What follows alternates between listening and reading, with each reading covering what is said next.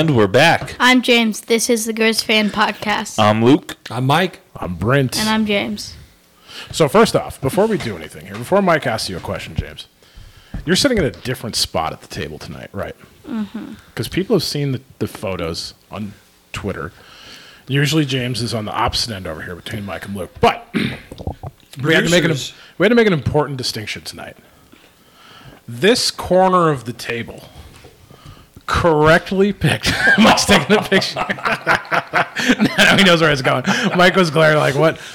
This corner, give me 5, buddy. This corner of the table picked the Montana Grizzlies to win the football game. Right, James? Yeah. That's right. So we can't have you over there, man. This is the winner's corner right here. Okay. I have this app, James, that tracks my macros, my food intake, but I can't seem to find the nutritional value of eating your words. Oh, boy. Do you know what should I enter? I don't know. See, here I thought that it was the producers just moved him away from me because he's been talking back to me too much. No. Had to shake things up.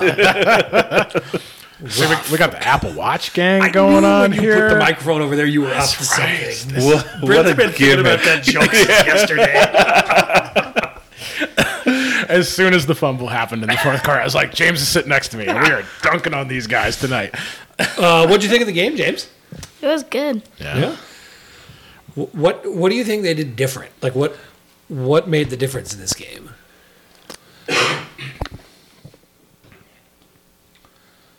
Yeah, I agree. There was more. You got nothing? What'd you think about the passing game?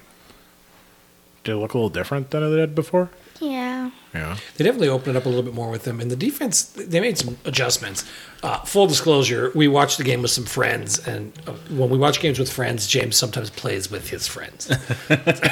Sometimes. So there are parts of the game he's very familiar with, and other parts Yeah. may have missed A little completely. fuzzy on it. So, James, if you could pick a player of the game, who would it be? Keelan White. Keelan White. Okay. He did. So last week, Junior Bergen goes over 100 yards for Griz first Griz since whatever. And then Fonts and White are both over 90. Yeah. Fonts, finally, his breakout game, right? Man. Absolutely. That catch So where he good. just extends his whole body to get that touchdown, that was awesome. I wasn't sure that they were going to call it a catch upon review. I'm with you. Yeah. It was close. I mean, super close. But he did. I mean, like, it was like, damn. If UC Davis had fans on Twitter, they probably would have been tweeting at the commissioner. It was fine. So, James, I got a really important question for you. When you weren't watching all of the second half because you and your buddies were running around outside, you were playing some game out there. What was the game called? Ghosts in the Graveyard. Ghosts in the Graveyard. I don't know this game. How's the game work? One person's the ghost, and then, like, everyone else hides. And, like, it's pretty much hide and seek. But once someone gets tagged, it's not like the round starts over. You just keep going. Except that it's dark. And then, You're on the other team, and then right? there's a safe spot. No, we're not on teams. So if you get tagged by a ghost, what happens to you? This is a different Ghost in the Graveyard than I played. You're just it. And then you have to get everyone before, like, they get to the safe spot, which ours was a trampoline they had. So the listeners have a ton of questions for you. I'm going to put something back on them. They should tell us this week what games they remember playing as kids like that. Yeah. Because I'd be really curious. I don't remember most of them, but I can think about it. Play Ghost in the Graveyard as kids, right? I've never heard of that game. Did you guys play any games in Shelby? What'd you do? We did play a game. I need to adjust Yeah. the title of it. Oh, God. Please do. Did it involve throwing a ball at people? Yep. Yeah. Yeah. No, yeah. We played. We just lined up and played a lot of like actual football, mostly. Fair enough. James's buddies do a lot of that, too. We Your used- buddies especially. We used to play ditch 'em, which I don't know. You could play it in like a city where people are kind of strangers sometimes, but it was almost like a capture the flag style game with like home bases and stuff. Nice. But you would like spread out under the cover of darkness through the neighborhoods, and you could hide anywhere, and like you'd just be hiding in people's backyards and in alleys In the dark. And jumping through people's fences. But you'd set like a 3-block perimeter or something, and people would yell at you, but they would know who you like. It's Shelby, so like We did something similar to that, but it was in high school, and we would do it in entire neighborhoods with vehicles included. vehicles. Just like you could So, take like, you'd be people's cars. looking That's for different. someone, and they'd be running down the street. But in retrospect, it had a terrible name. But also, They all did. I just don't think that you could play that today because people would be very suspect. I would also be really worried about smoking a deer in this town, like trying whizzing down the street. Well, there was nobody speeding down the street, but You're not like driving fast in the cars to catch the people on foot. we weren't. No, you were driving very- around to look for people. So you'd have somebody with like a giant spotlight in the car, and you'd be like Oh yeah. trying to find people hiding in the bush, and it's like you're spotlighting, and yeah. I mean, I'm really surprised no one ever called the cops. They might have. Who knows? Yeah, don't do that. James, take notes. How was school this week? Good. How's learning the saxophone going? Good. All right. Have you learned any songs? Mm-hmm. Can you do like a sweet 90s saxophone solo yet? No. Are you going to answer any questions with more than one word? Police officer had to turn in his badge and drive home saxophone solo. What's the name of the coolest song that they're trying to teach you? Don't say hot cross buns. I don't know. It's My almost so friends new said that I they missed this a lot because I didn't. You haven't learned like I the little was Go sick. Griz Go one? Really? Oh man. No, you said I don't know. Okay. All right. What do you want to do first, dude? We got a couple questions for you, and you want to pick games. What do you feel? What's your flavor? Big game. You want to pick games? You ready? You feel ready for this? Mm-hmm. We got some weird ones again. Okay, we'll hit you with an easy one. Sac State Sac goes State. to Northern Colorado. Okay. Luke, you got that? I got it. Okay, James is cheating. He's looking ahead. 2-win Portland State plays 2-win and probably top 25 in front of Montana, Northern Arizona. NAU. You're going to pick NAU. It's Yeah. in NAU, so yeah. Top 10 2-win Eastern Washington plays Idaho State in Pocatello. Eastern. Eastern. Cal Poly goes to Bozeman. Bobcats. Yeah, unfortunately. Here's actually kind of an interesting one. What's that? Hold on. Is Cal Poly the worst team in the league now? Yeah. Yeah. I mean, They're bad. holy cow. Well, I mean, Northern Colorado's pretty bad too, but they at least put up a fight against Weber. Well, and they had the 91. Yeah. Or was that? No, that was Portland today. That's right. You're right. Yeah, because Northern Colorado hasn't won a game yet this year. UC Davis goes to Weber State. Davis. Davis. Montana goes to Idaho. Oh my god. Do you want me to hit you with the questions while you think about it? Yeah. Okay, look at this. You get some time to think. Elrod Grizzly asks, James, if you could play any position for the Griz, what would it be? Probably linebacker. Yeah? Why is that? Hell yeah. So I have a chance to get 37. So he's observant though because it's been hanging out in the linebacker room for a while. It has been, huh? Technically, any player on the team could get 37. Yeah. Okay. So we're gonna give a quarterback 37 or a kicker. I mean, technically. In theory, Do you think that Levi Jankaro could give Junior Bergen 37 next year? Give it back to the offense? I mean, he could. Do you think he will? I'll probably try to give it to someone else Yeah. before looking at the offense. That's fair. That's fair. Okay, Peau Rouge, James has kind of a handful of questions here for you. They would like an honest update about your cross-country running season. Do you have any goals? what has your improvement been like this season? Let's see, Dad. Look on Dad's face. Yeah, here. James. Do you have a favorite course to run? What is your personal record, and will you run again next year? Part of the problem that we've discovered is there is no like elementary school aged cross country program of any sort. So James has kind of been on his own to do this, which he's doing okay, but he could be better, right? So James is a follow-up then. Griz guy.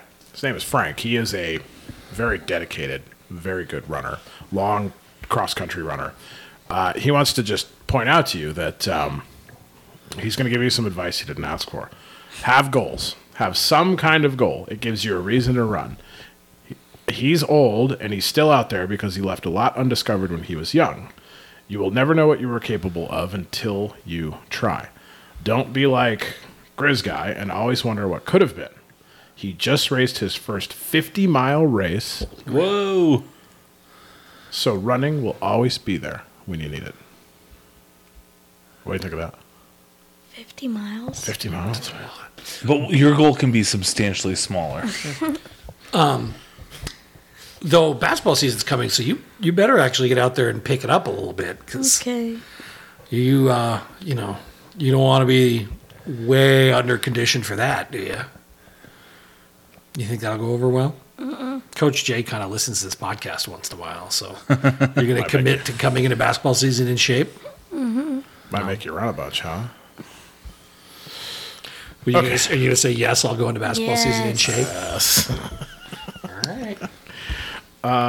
Okay, so we also have James. Everett Griz says, if you had to pick one of the three of us, Luke, your dad, or me, to kick a 25-yard field goal, who are you picking?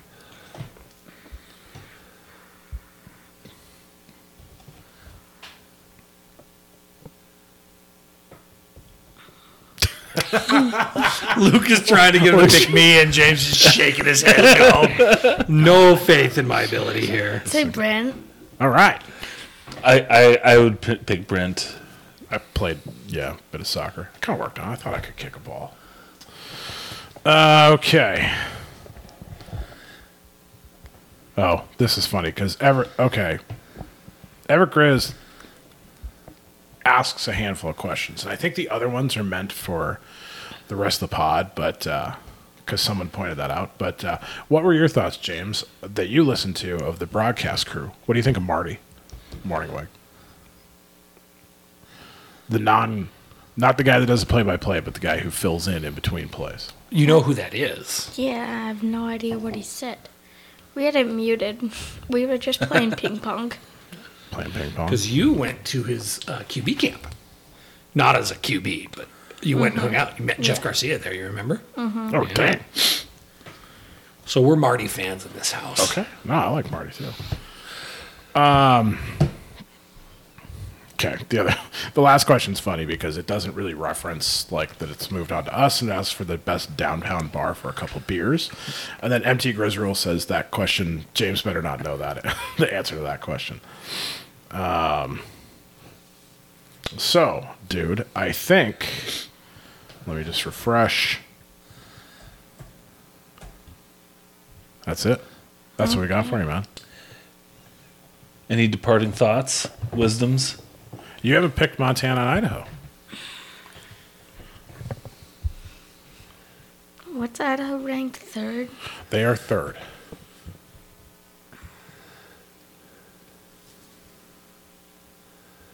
If you pick wrong, you can move back to the chair next week on the other side, okay? Idaho. You're going Idaho? Mm-hmm. Okay. All right. Do you think that the Niners are going to hang on the second half of this game? Yeah. I want to trash talk my uncle. All right. Is your uncle a Cowboys fan? Uh-huh. Which uncle is this? Jesse. Okay. No one's perfect. It's okay. That's a fair point. Yeah. All right. Thanks for coming. Bye-bye. It's all right, dude. All right. Well, Brent, since you picked it correctly, Let's go. why don't you lead things off? Okay. The demise of the Montana. No, Oh my God! Oh, Oh man, it felt good to win the game. I mean, it did. I agree with that. I think it felt great to win the game. what was kind of funny was I looked back at my pick and I thought, because I said this on the pod last week, as I said, Dan Hawkins is like an older school coach that Bobby like matches up against well, and I felt like especially there were some moments where Davis did some real weird. Some of their play dumb calling was stuff. really weird. I Yeah, thought. and I mean, and It again, felt very familiar. it felt like, I mean, it sounds like super critical, but it felt like Bobby was playing against Bobby, so he knew what was going to happen. Like when you're down 2 scorers and you're still running the ball a bunch on first down, you're doing a fake punt on your own 30-yard line. That was second quarter, though, right? And there's just a handful of head-scratching stuff, and then it kind of felt like it was definitely a game that we were very well prepared for, and I thought the coaching matchup would go that way. And I would say best prepared for game all year. Absolutely. I mean, obviously, who knows how they prepared for any game, but as far as what showed up, I would say. My thought, my first impression was the Grizzlies were finally like physically dominant on both sides of the ball. Yeah. Like I don't know if it's just a mentality thing. Like they feel like their backs are painted in a corner now, but I thought they played their tails off. Were hyper aggressive. They flew around on defense more than I'd seen all year long. So it just felt so dang good to see the team play like this. It's kind of it's kind of the first time, especially against a much better opponent, that they rose to the occasion. Ranked road win. Yeah. What? Yeah. This is amazing. I was so pumped. I did not see this coming. I mean, that's one of the games I picked the Grizz to lose before the season started. Yeah, for sure. Yeah. Now they're 3-3 now, so maybe they're not having quite the season people thought, but that's still a good football team. I mean, that was the team that everybody was like should have gotten in the playoffs last year over the Griz. Right. So settled that. Yeah, but right. Well, if you hopped onto the old Twitter, the FCS pollsters definitely are completely discounting this win and think it is absolute garbage and should not count. Of course. Because their running back was out. Never mind, we don't have Cole Grossman or half our D-line. But, we should just say because one guy's not playing, this win means nothing. It's as good as a loss. It's damn near as good as a loss. So, yeah. That was there was one particular national writer who had like Eastern 12 and Montana 25 last night. Yeah. And a Griz fan asked him, which if I was a national writer, I would hate the Griz fans because a lot of them are obnoxious. But a Griz fan asked him, and he said something like, it's hard to explain. I'll let Kyler explain it. Well, Kyler's the Eastern Washington homer from the Big Sky Podcast Network. Yes. And the basis of Kyler's argument was if Montana played Eastern's schedule, they would also be 2-3. To which that was the I'll let Kyler explain it answer, suggesting that he's basing his polling on hypothetical schedules that the Griz should have played against opponents they didn't. My favorite thing was just like Montana, you're just being a whatever, and it's like, so let me counter you saying you're being a homer by deferring to this homer. But whatever, it's all not good. My problem. It's all good. It was a good win. It was a great win. We have a starting quarterback. That we do. I am so glad that they've just consistently let someone play for a couple weeks in a row. Indeed. At quarterback. Now we need to do that at running back. I think I talked about it last week, but I mean, it's like last week, didn't we rotated all 3 of them in on the first drive? Yes.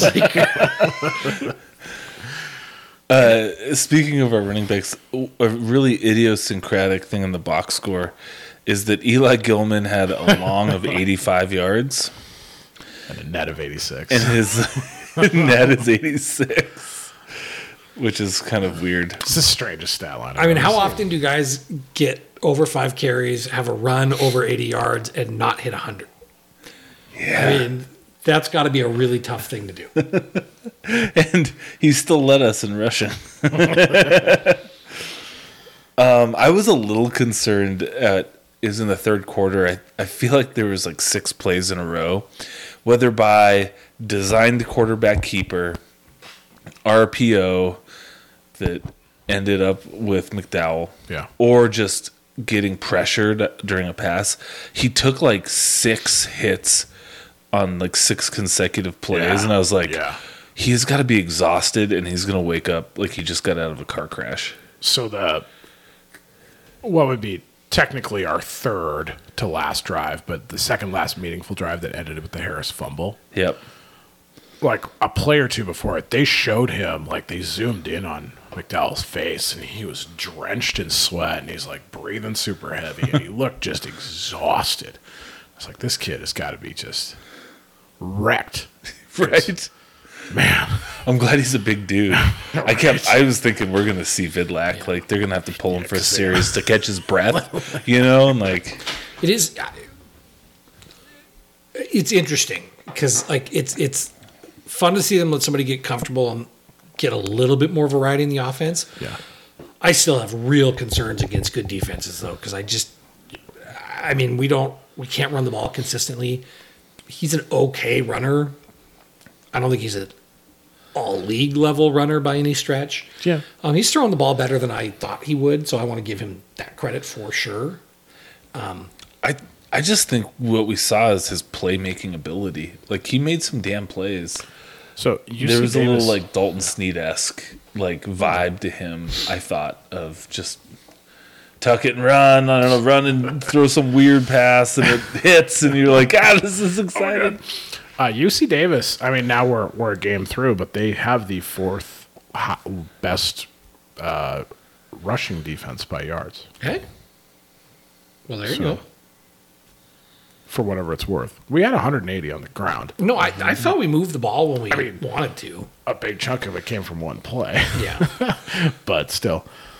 Yeah, it's funny. Like with McDowell, there was a point where he had run the ball, and I made a comment with the people I was watching with, and I think because he's such a big guy and he extends his arms out so much, and this is like just a stupid fan observation, but like players have an easy ability to like grab an arm or a wrist or something, so he doesn't like, because Dalton Snead would be able to like get away from people. And it seems like McDowell is always fighting through people, like pulling on an arm or a leg or a jersey or something. Like he's always just like is getting drugged down a whole bunch because of his size or something, or maybe just not as much of speed as other running QBs have. I don't know. I definitely don't think he's as elusive as Snead. No, he's more of a bruiser. But like he is still like a pretty dang good playmaker. Or he looked like he's went into that gear. 3 steps below Snead on the sure runs of the ladder. But I think that he is showing that he can be serviceable. He's coming back. He can be serviceable and he can do a lot of good things. Well, we'll see. There was what was it? It was like a 3rd and 15 or a 3rd and 17, and it was a designed QB draw. But like, and he picked it up. He ran like 19 yards on the play. Yep. I think it was labeled as like his longest run. Of course, I can't find the box score now. So it shows his longest was 20. So maybe that was the one. Because he holds the ball up and then he tucks down, he runs, and it was like he wasn't. That's the thing about McDowell too, is like he knows he's not going to like dance and juke a bunch of guys. He just ran through a whole bunch of Davis defenders, and and picked up a first down. So some of the design and the use of him in the game worked really well, and I think there was definitely some kind of scary moments with some of his passes. Oh, yeah. But I think Davis did not anticipate we were going to have him throw the ball 32 times. I think you're right. And I'm glad to see that even if they're not the best defense in the world, I'm glad to see that we can line up and we can do that, because I think what you saw even last week against Idaho State is that they were stacking the box and daring them to throw. So I think that's why the game plan was like, okay, we've got to show teams that we can move the ball in the air. Great. And it was fun because then we got to see Fonts and, White both kind of had their breakout games. it was fun. Mm-hmm. That was fun to see. It was a lot of fun. I think Griz Nation, a lot of people at Griz Nation are having a hard time accepting that this win was fun. It was fun. Really? Like, we still got people asking us questions like, who's going to replace Bobby when he gets fired? It's like, damn, bro, just enjoy the win. Like, I don't know. Like, calm down. It's too many steps down the road. I do get a little feeling that, like, I'm like, this is just a roller coaster of emotions. You know, like, we were up, then we were down. Now I'm like, I want to be up again. How high can I be up? Like, right. I wouldn't get too high. We know Idaho is good, and we're going to talk about them. But then, like, it's like, well, you know, besides Idaho and MSU, like, we could win the other games, and then it'll be up and down again until I'm nervous on the selection day to see if we make the playoffs. I'm with you, Luke. But I'm just going to say one thing. If we are on selection day and you are even thinking we have a chance, that's better than where we've been thinking the last couple of weeks. So, now we already have maybe a more kind of Purdy to Kittle, which is a great duo for my fantasy league. So, take that. There he is. James has got his Purdy jersey on. Trots in the room. He's got the dog wearing a Debo jersey. We're ready. I mean, last year the argument was the Griz didn't have a single quality win, and you know, who knows where Davis will totally flush out. But it was a ranked team on the road. That was something we couldn't even hang our I don't care like a good road win last year. So we None of the critics thought that the Griz would win this game. No, none. Two of us didn't think the Griz would win this game. Fair, yeah. So if they want to take it away, go and try and minimize it, do whatever they want. But if they went into the game saying, "Oh, the Griz are going to lose," and the Griz won, what's the argument they're making? Yeah, they just got to eat it, say they were wrong, and you know. Okay. So, Mike, like you said, Aaron Fonts had, I have to guess, is his best game as a Griz. Well, it absolutely is, because there hasn't been a 100-yard receiver while he's been catching balls for the Griz. So, and I mean, and 2 TDs, right? 2 TDs. The drive where he had the TD that bobbles and he then catches and pins to his body right as he's sliding out of bounds, incredible. I think his catch on a McDowell kind of sideline route might have been even more impressive, just because it was a readjustment and a high point. I think it's something worth pointing out, where it's like McDowell had a good game. He's still not as accurate as you'd like. His receivers made plays, which is something that I feel like we've been kind of criticizing a little bit, is like people need to step up and like help out. Yeah. And they did it this White week. Fonts really stepped up. And especially for Fonts after having that big drop last week, like for them to have the confidence to go back to him. I thought one of the other pivotal pieces of this game was how impactful Junior Bergen and the special teams were. Oh, man. It's so exciting. Like when they, on that punt return, when the guy got the booming punt, I was like, oh, outkick this coverage. It's like you're like happy about them getting 50 yards in the air. Like, why? I mean, I feel like it's every year now. I mean, it happened with Flowers, right? Like these, I don't know, maybe the college punters just aren't skilled enough to like dial it back, right? I mean, if you give me like a 7-iron and tell me to hit it like a particular way, I'm gonna rip it. It's gonna go as far as it can go. Yeah. Maybe they're like a club, like they only have one club in their leg. What do you think? I think this is like a little bit of Dan Hawkins and Bobby Houck being very similar in their coaching style, where Dan is sitting here saying, my punt coverage is good, my punter is good, I don't give a shit who I'm kicking to until they prove it wrong. I'm going to do what I do. Instead of like, should I kick to Junior Bergen? Absolutely not. I should corner it out of bounds. And I mean, they did have a few early where they skied it up real high, forced a couple fair catches, right? But then it was like, I think there's just a handful of these coaches, and I think Hawkins Sr., Barnum, and Houck, and some of these other guys are of this cloth where it's like, I trust my guys better than I trust yours, even if he's one of the best ever to do it. Prove me wrong. Yeah. And a Like, burner. well, we have sound scheme. Yeah. We'll be fine. No, we haven't given it up yet. I trust my kids. Right? I think it's part of it. I'm sure it's part of it. Yeah. I don't know if Eck at Idaho is that guy. Well, in fact, I'm pretty sure. I'm pretty sure it's not. Bergen had 4 returns for 92 yards. Dang. Punt returns. So And keep he had a punting to decent him. kick return too, right? He had a went for 34. Yeah. So, special teams again. We sniffed out a terrible fake punt, but we sniffed it out. Boy, that was a terrible call, too. God. Like, why do that? Running it with But, 8 yards. You know, to you go. pointed out something on Twitter, and we did not watch the game together. So Yeah. you pointed out that both the Extra extra points. points that someone got a hand on it, Yeah. and then they blocked that field goal later in the game. And the field goal was, they were attempting like a 54-yarder or something like that. So, I mean, you've got a low trajectory on that. But so that's something to get cleaned up this week. I mean, it was because I had thought that so far this year, if someone was building a resume to be a special teams coach somewhere, you would have a whole bunch of film from this year alone to show about all the cool shit your special teams is doing. Blocked long field goal, probably not so much, but there's a lot of other cool stuff that we've not seen, and so. You know, whoever that may be that's building a special teams coach resume has a lot of cool shit to show. You're probably going to delete that one. But you've got some punt returns and a nice kick return and some other stuff. So, yeah. No doubt. Whoever it may be. Whoever that. So, Always be building a resume, kids. yes, indeed. Okay, so other things offensively for me, I thought, we're talking a lot of positive stuff, so I can kind of move to the side that Griz wants us to talk about. The O-line had some good stuff and showed a lot of good things, and I don't think it's an O-line problem, but I have this kind of theory that I felt like the first quarter, second quarter, and half the third quarter was Idaho State and first half of Butler, where it was a lot more creative and using a bunch more of the skill players we had.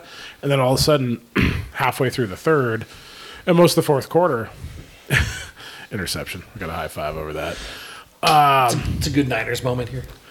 All of a sudden, it turns back into up the middle, hand it.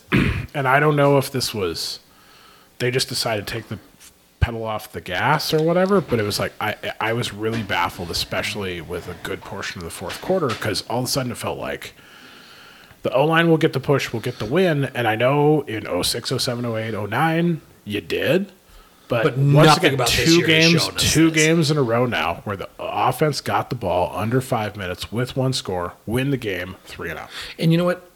It was just, it's not even that it was 3-0, it was so uncreative. And, there's a couple people on Twitter, they're like, nope, it worked, But it's Barely. Tell that to Marty Schottenheimer. That was his thing, and he always got fired because he could never win big games, right? Yeah. So, I mean, it works until it doesn't work, and there have been plenty of examples Well, of it not working. And if they hadn't fumbled, I was they were gonna moving the ball. I was going to say, We're defending a 2-point conversion. Yeah. I So was we're- thinking overtime. Yeah, Actually, so, I mean, so sure, it worked because we got lucky causing the fumble or, skill or whatever you want to say on that.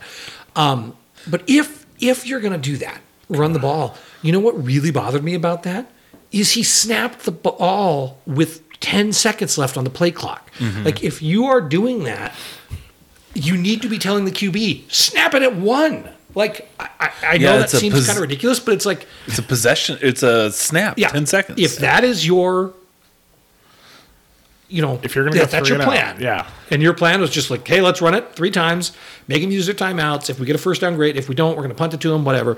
You use as much of the clock as you can. That's 30 seconds on 3 plays. Yeah, but, I mean, they called timeouts if the other ones, so they weren't moving. But the first one, I think it was 10 seconds left. It was.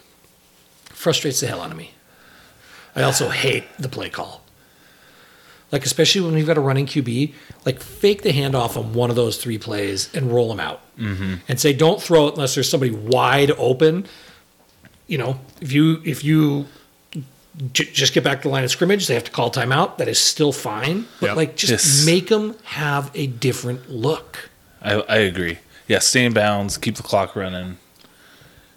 But, I mean, it was baffling because that first half especially, for the most part, screens, quarterback draws, going outside the tackles. The play calling was Receivers, super creative. and a lot of it, save a couple deep shots, was like easier plays for McDowell, I would assume. And then we had a few others. There was a boy, I can't even remember the moment. I think it was second quarter where McDowell had a bit of pressure and kind of had to get away from it, and found Evan Schaefer for a third down conversion, and clearly not a first option.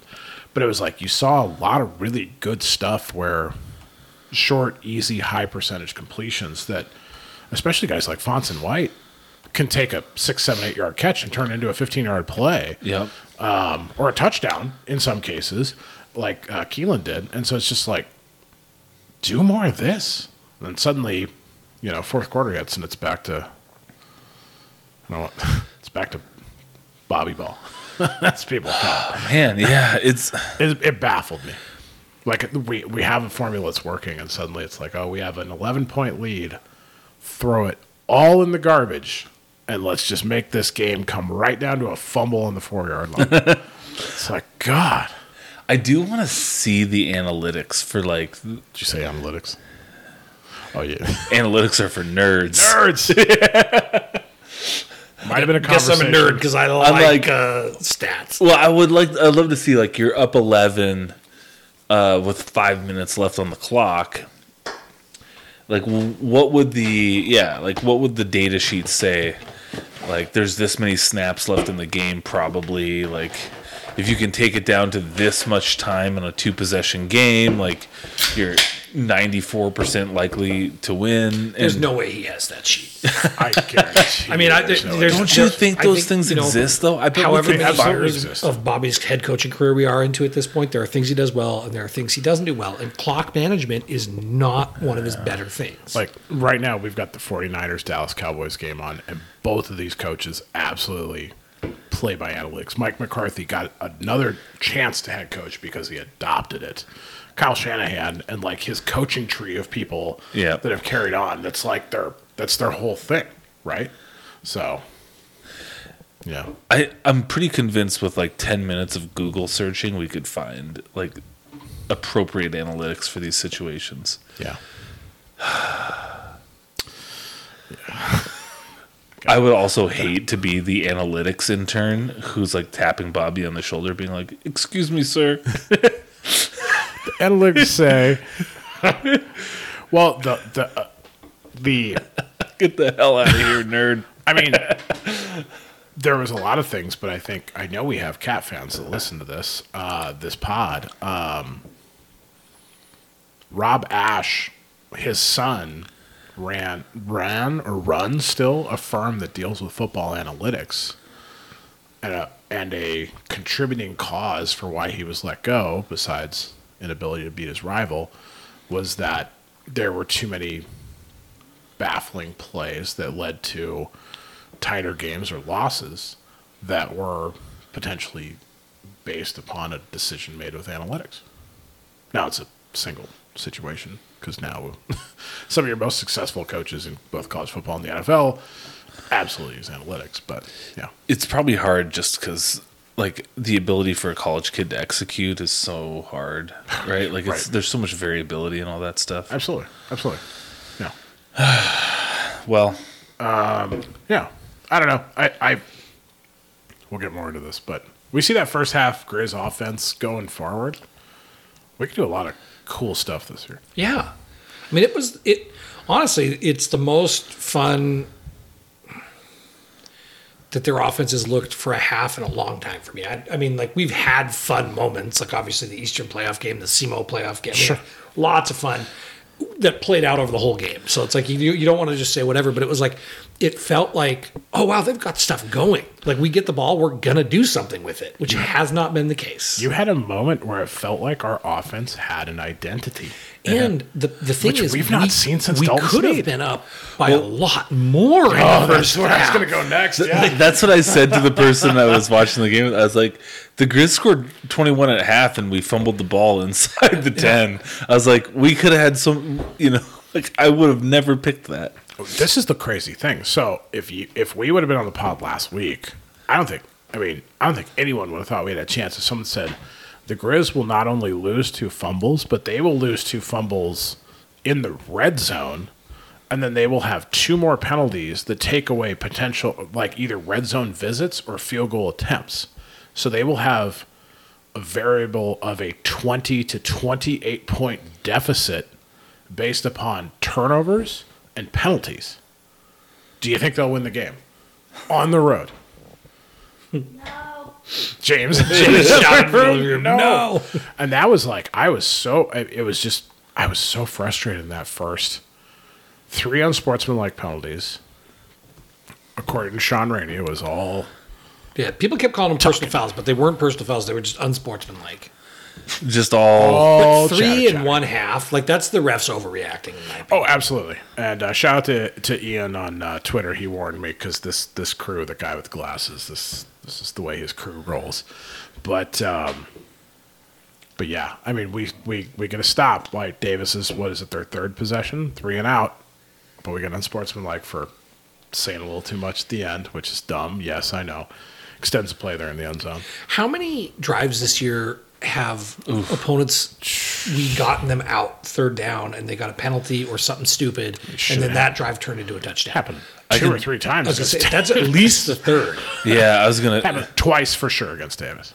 Yeah, I was gonna say I couldn't think of 4 for sure, but there's probably more, right? Well, and then I see I think there was a Griz fan that was there in Davis on Twitter. I think who tweeted at me or something that said Bobby's unsportsmanlike because he was very upset with what he probably, I'm going to guess, believed Davis holding. Well, and it was a blatant one. Like I called it the TV, and then. But he's like, that fired him up. Well, you know, we had another unsportsmanlike on the next possession, so I don't know. But yeah, so. Maybe it did, maybe it didn't. I don't know. But, I mean, the amount of early errors to overcome that as well, too. I mean, we could be sitting here talking about not an 8-point win, but like you name it, like, and a blocked field goal as well, too. And, I mean, so we could be sitting here talking about a double digit, like a 3-score plus win at the moment. So...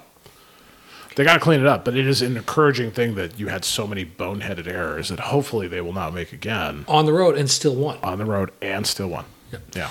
And Davis is a quality football team. Like, they may not be top 25 at the end of the year, who knows, but they're not, like, lowest rung of the big sky. Like, looking at the schedule at the beginning of the year, that was a tougher game than NAU was supposed to be.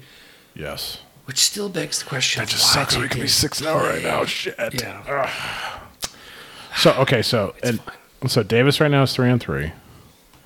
So we know they go to Weber, they go to NAU, they go Portland, Idaho State, Sacramento. I have no idea how this team will finish. Weber coin flip at NAU. I don't know, coin flip. Boy, I don't know. I think they'll beat Weber next week. I mean, Weber has not both looked those teams. good. Yeah, Weber's in a dark place. Portland, Idaho State should win those. Maybe. Sac State in Davis. That's a rivalry. I don't know. I don't know how we go. I mean, I think Davis is out of the playoff picture. They'll finish 6-5, and people will say they deserve it. If we finish 9-2, that they finish. Hey, got the head-to-head this year. Okay. Defensive adjustments at halftime. I don't know what they did because Davis had 3 consecutive drives, like 94, 90, 75. and 75. Like, they rattled off, they missed an extra point. So they rattled off 20 points in 3 possessions and 250-ish yards. And what was their team total? So in those 3 drives, they had 250 yards. And the Davis total on the day was 435. So, I mean, more than half their yards came in 3 possessions effectively at the end of the first quarter and the second quarter. And then in the second half, they score 3 points, right? Yeah, 3 points. That's it. I mean, that was a dominating defensive half. Yeah, so you can get the people who are making the argument, like, yeah, they were playing to hold them. No, that's... Yeah, you look at the UC Davis drive chart. I'm sure you got it in front of you, Brent. Touchdown, touchdown, touchdown. Wolf. Lose it by downs. Lose it by downs. Downs. Punt, punt, punt, punt. Field goal, fumble. Like, yeah, bravo. Crazy. Could you guys identify what they like a scheme change or the keys? Well, you made an observation. Well, someone else on Twitter made an observation and said the Griz should run more cover 2, and then one of their 3-and-out punts where Jace Klusewicz runs right through Yep. a receiver screen because in a cover 2 those corners stay in the flat. It blows up the play, tackles him. There you go, cover 2. So it definitely, the second half, to me, it looked like, and again, this is a fan perspective, I've never played, but it looked like it was a lot more like an over-the-top zone, don't get beat deep. And I think the Grizzly defense recognized that Davis, without their stud running back, isn't going to run well on us. They were doing nothing exotic with I mean, it was like the three linemen, and then they'd blitz a linebacker from somewhere. And blitz is a relative term even, but they sent 4. They sent 4. Well, and the other thing that seemed to happen in the damn Niners are rolling. Juice is Brock Purdy's 4th touchdown pass of the day. oh man, James is in. Good for fantasy. All right. in those 3 drives that Davis had, we had a lot of Grizzly linebackers and safeties missing tackles. Like they had that long catch and run, was at like a 60+ yard play, and we had Grizz safeties sticking their hand out, sliding their heels through the dirt, missing the guys. And then in the second half, the amount of individual open field tackles by Grizz, mostly linebackers and safeties as well too. But Nash Fouch was, I think, of the mainstay. But then Ryan Terrell, Braxton Hill, Levi Jancaro, Tyler Flink, meeting a receiver, a running back, or a tight end on these short flare-outs, flats, whatever, and dropping them for a loss or a 1 or 2 or 3 yard gain, forcing 3rd and long, happened time and time and time again. It was really impressive. It's something we haven't seen all year. I mean, I don't know. I'll be curious to see what Bobby says at quarterback club, but I think in terms of just individual play, especially when guys were on an island, so to say, in the second half, they all stepped up. Yeah, will Bobby like show you guys like, oh, here's look at this chess move we did. Shut him down. Like we blocked him. Like we were doing a bunch of this, and then the brilliant defensive coordinator did this. Checkmate. Well, will it be kind of like that? Yeah, I mean that's cool. I mean it's a cool feature of QB Club because what he'll do. I guess after the NAU game, we saw plenty of hot, stinky garbage. But usually, what you will see is he'll point things out. He'll be like, "Okay, they were doing this, so we did that, and now here's an example, right?" And so, second quarter, they threw this screen in the flat, and so misses the guy, and he's 60 yards up the field because no one's there, because he was like sitting back and had to come over and try to make the stop. Second quarters, we switch to this. Klusewicz, 39's right there, runs up, puts him on his ass. Yeah, you know they never really did. It was great too. Yeah. So, he'll show us and talk about stuff like that for sure. Yeah, sounds worth it. Oh, GoGriz.com/QB. 8 pass breakups in the game. Right? I mean, that's pretty cool. I was surprised. I remember I was doing my post game like little write up thing that I always do. And I was like, man, I felt like we had like 3 or 4 real nice pass breakups. And I pull it up, and it's like no one had more than one. Braxton Hill, Corbin Waller, Alex Governor. But there were some big ones. Like Braxton Hill's one, like it definitely prevented what would have been a 3rd down conversion. You can tell he's a basketball player too. Ryan Terrell, Ronald Jackson, and Jace Klusewicz. It's crazy. 8 pass breakups in a game. So, and some of them, Braxton Hills was on a 3rd down. Trevin Gradney had one on a 3rd down. Ryan Terrell had one on a 3rd down that then Davis kicked the field goal on, or else that was going to set up a 1st and goal. damn, amazing second half. Just adjustment and effort. And not that, I mean, I guess there's the 3 consecutive series that were bad. But, yeah, hats off. It was a hell of a performance. I agree. I mean, they did a good job. And it was sloppy as hell. So that you know that if there can be more cleaned up, better things can happen.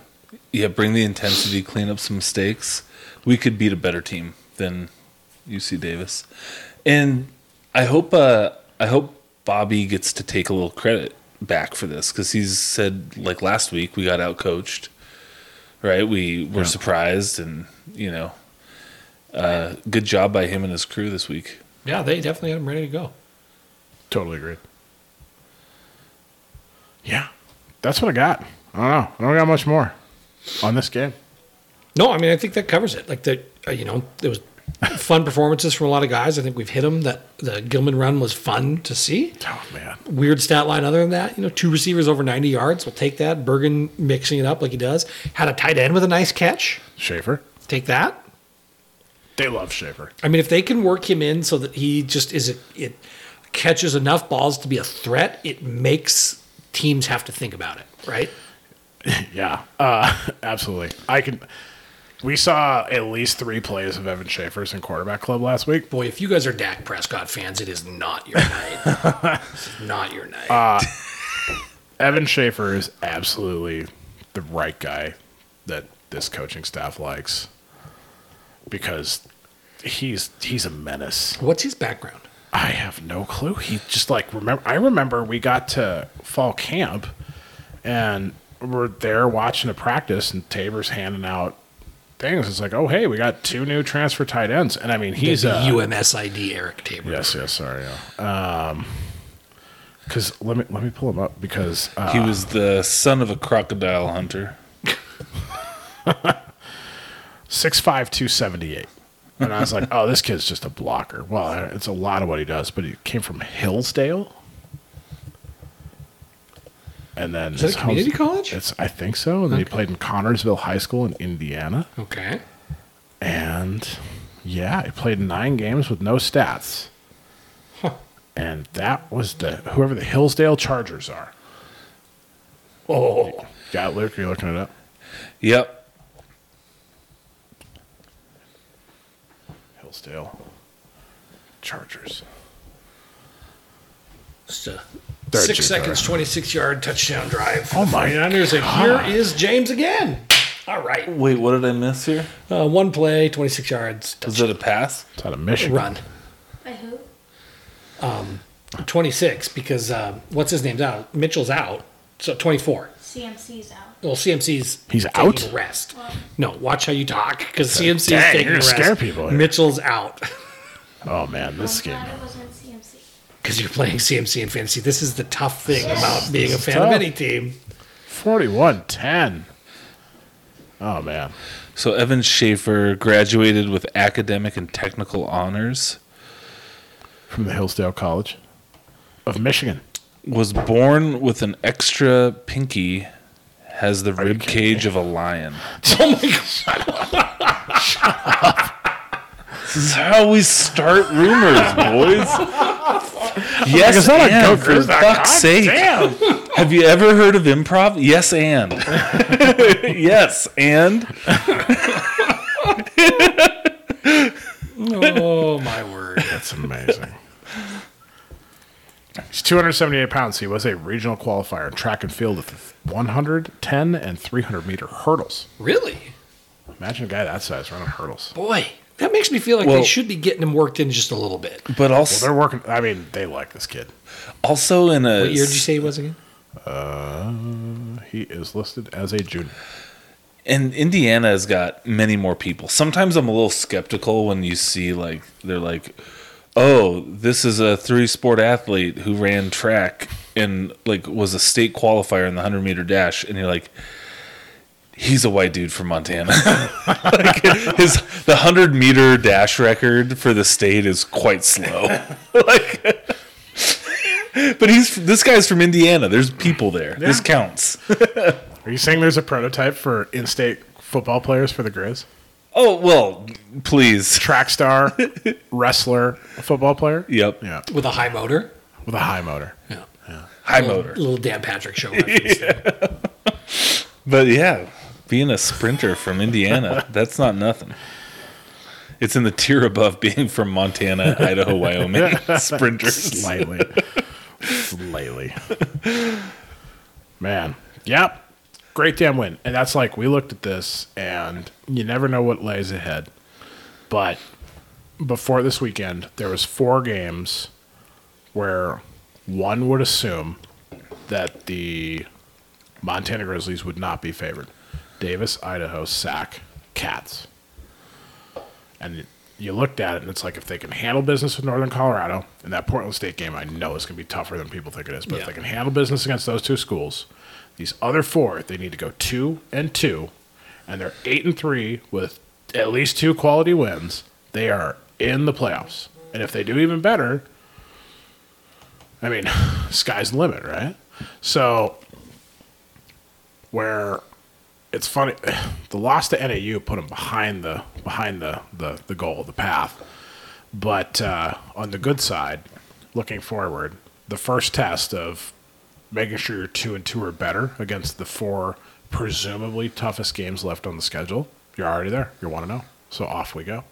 It's a big first step. Yep. Big first step. How what Joe Glenn always used to say? How do you eat an elephant? One bite at a time. One bite at a time. One bite at a time. With steak sauce. All right.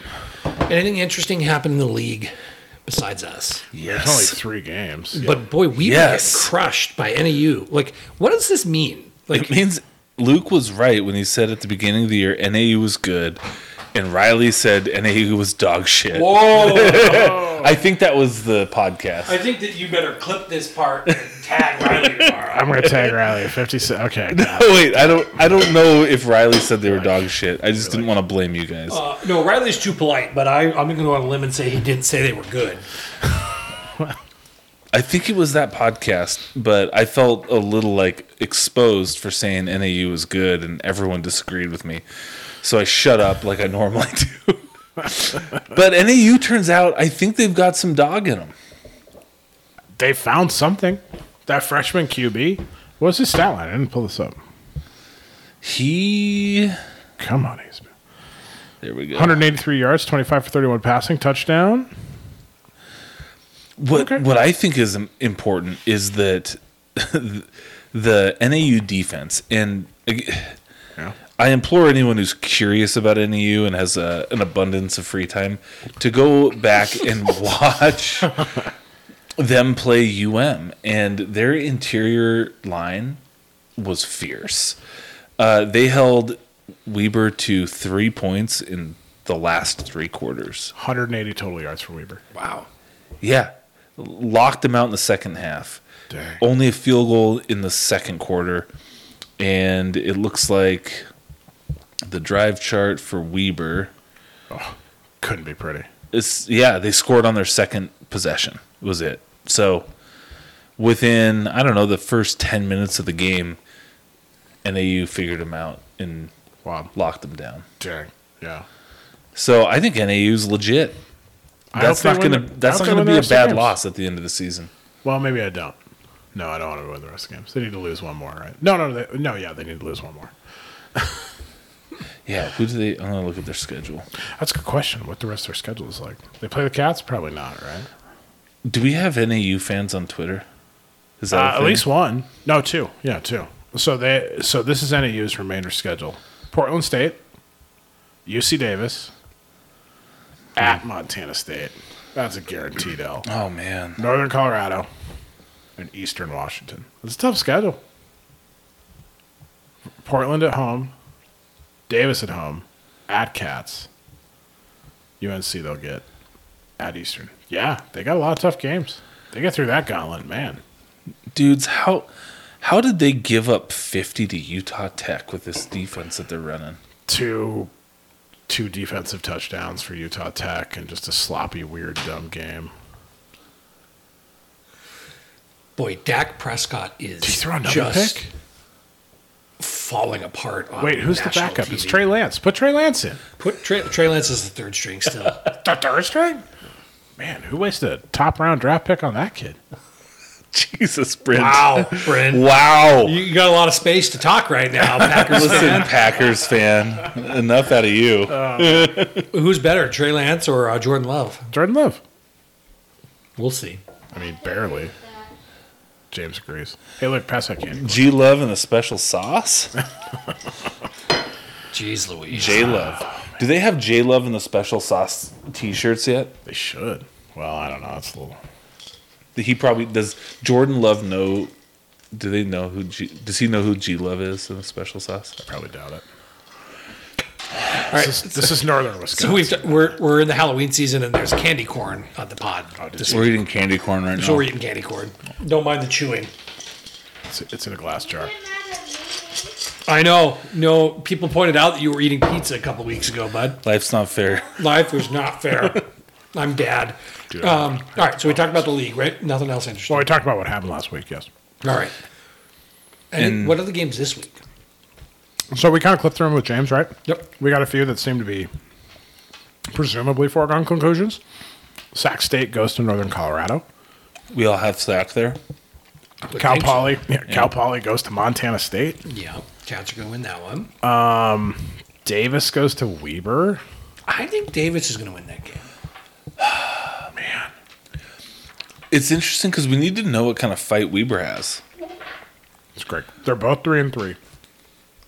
Griz fans should want Davis to win that game because we don't play Weber this year, and the better Davis does the rest of the way, again, going back to that strength of schedule thing.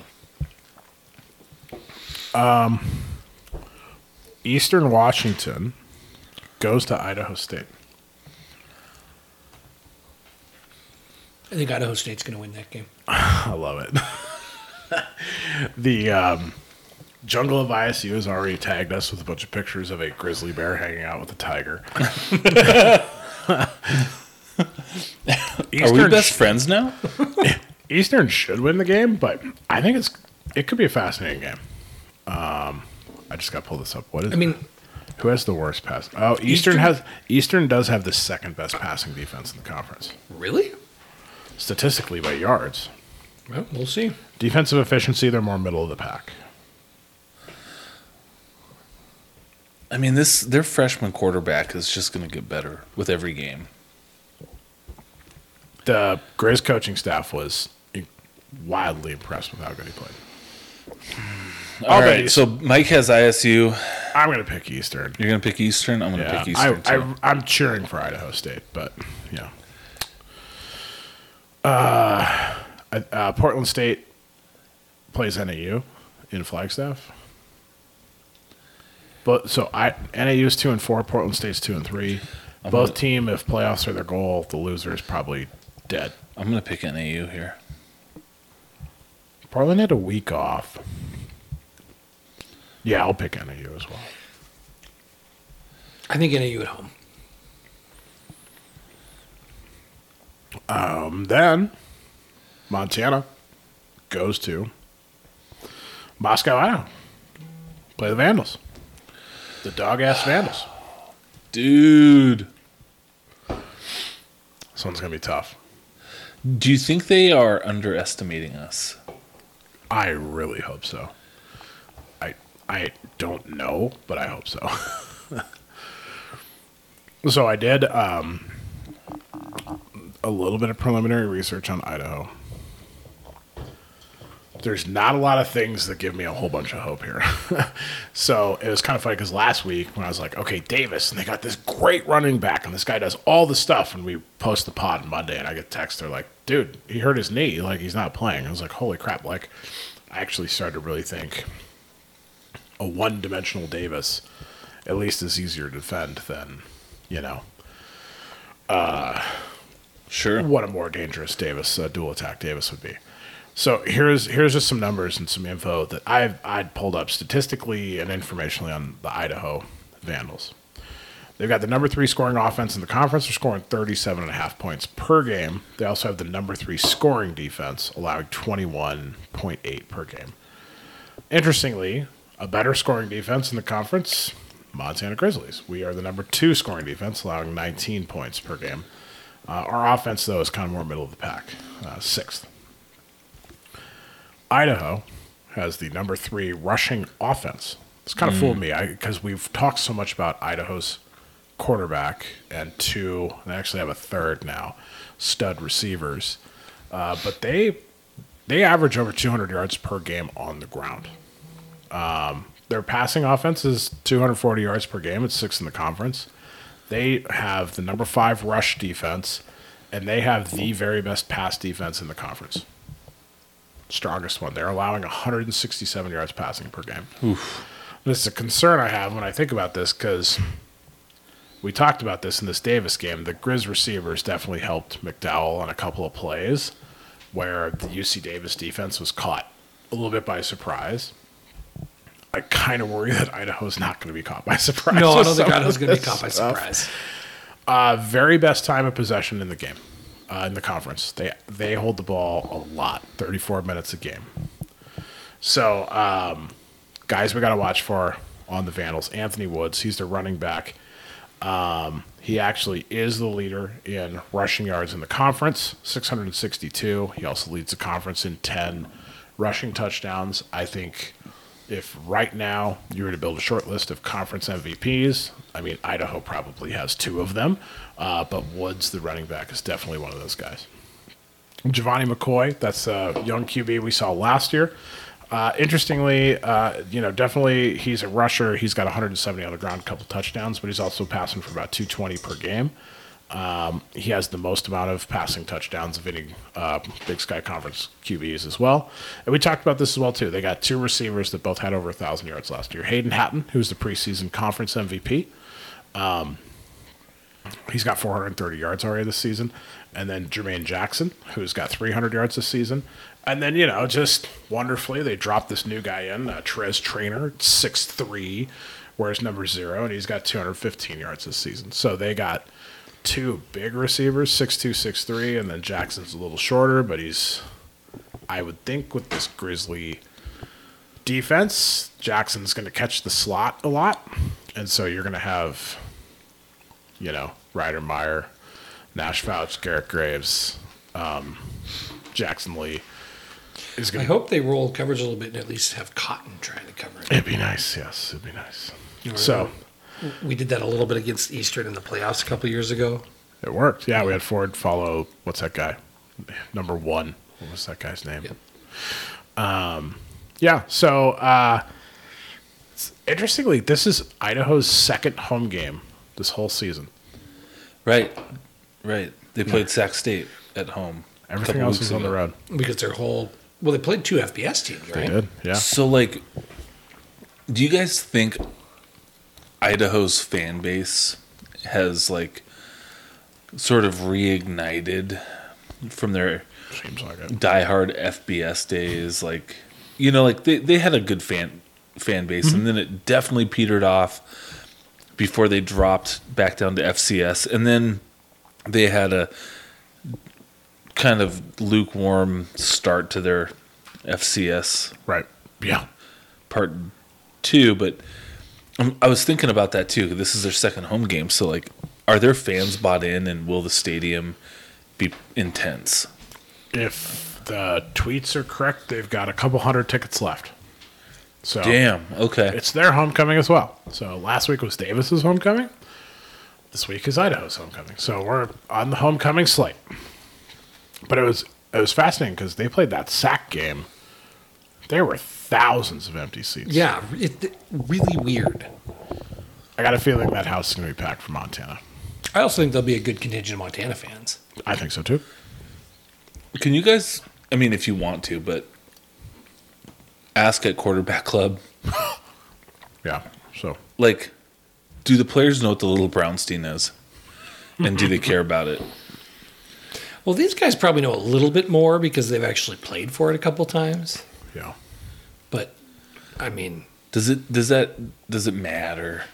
I don't know. Can we get them? Is there an angle where it's the Steen's at stake?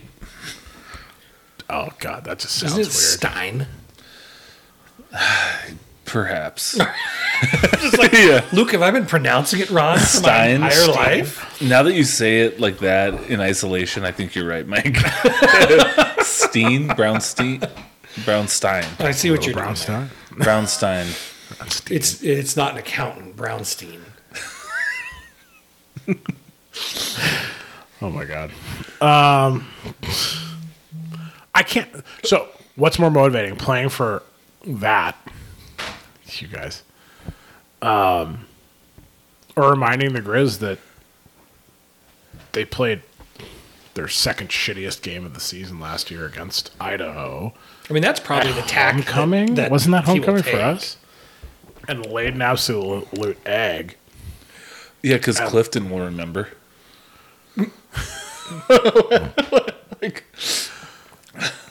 Everyone else might. I don't know. Shit like that. So, surprise start. Chris Brown. Chris Brown. Dude, did you guys see he was in street clothes? We didn't even talk about that. Kiali Ayat. It's Was- QB3. Yeah, right? He hopped both Hewitt and Brown. So- For something. Well, someone...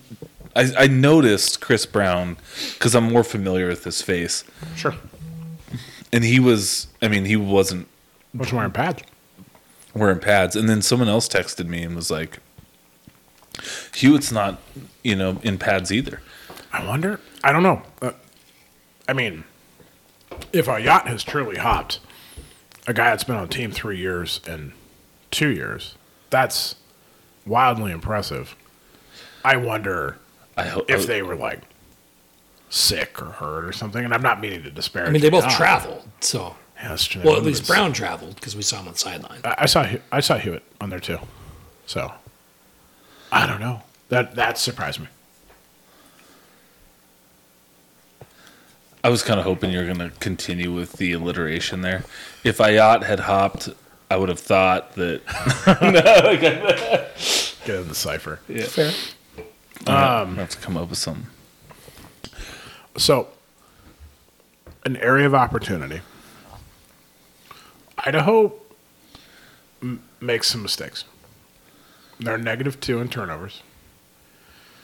Up until this Cal Poly game, they hadn't had a turnover in conference play, forced turnover either in conference play.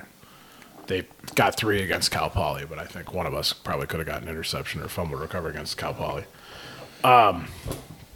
They have fumbled the ball 14 times this year. They've only lost 6, but they put the ball on the ground a bunch, statistically. Now, maybe that's... I haven't picked the games apart to see if, like, maybe did it happen in the 2 play-up games against Nevada and Cal. But...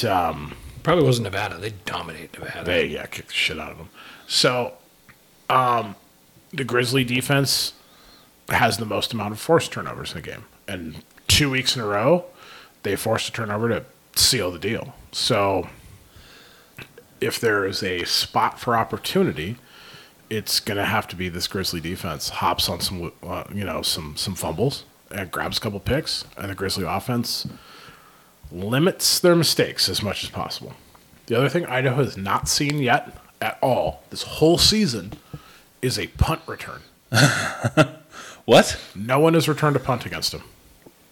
That's weird. They have 0 punt returns against them.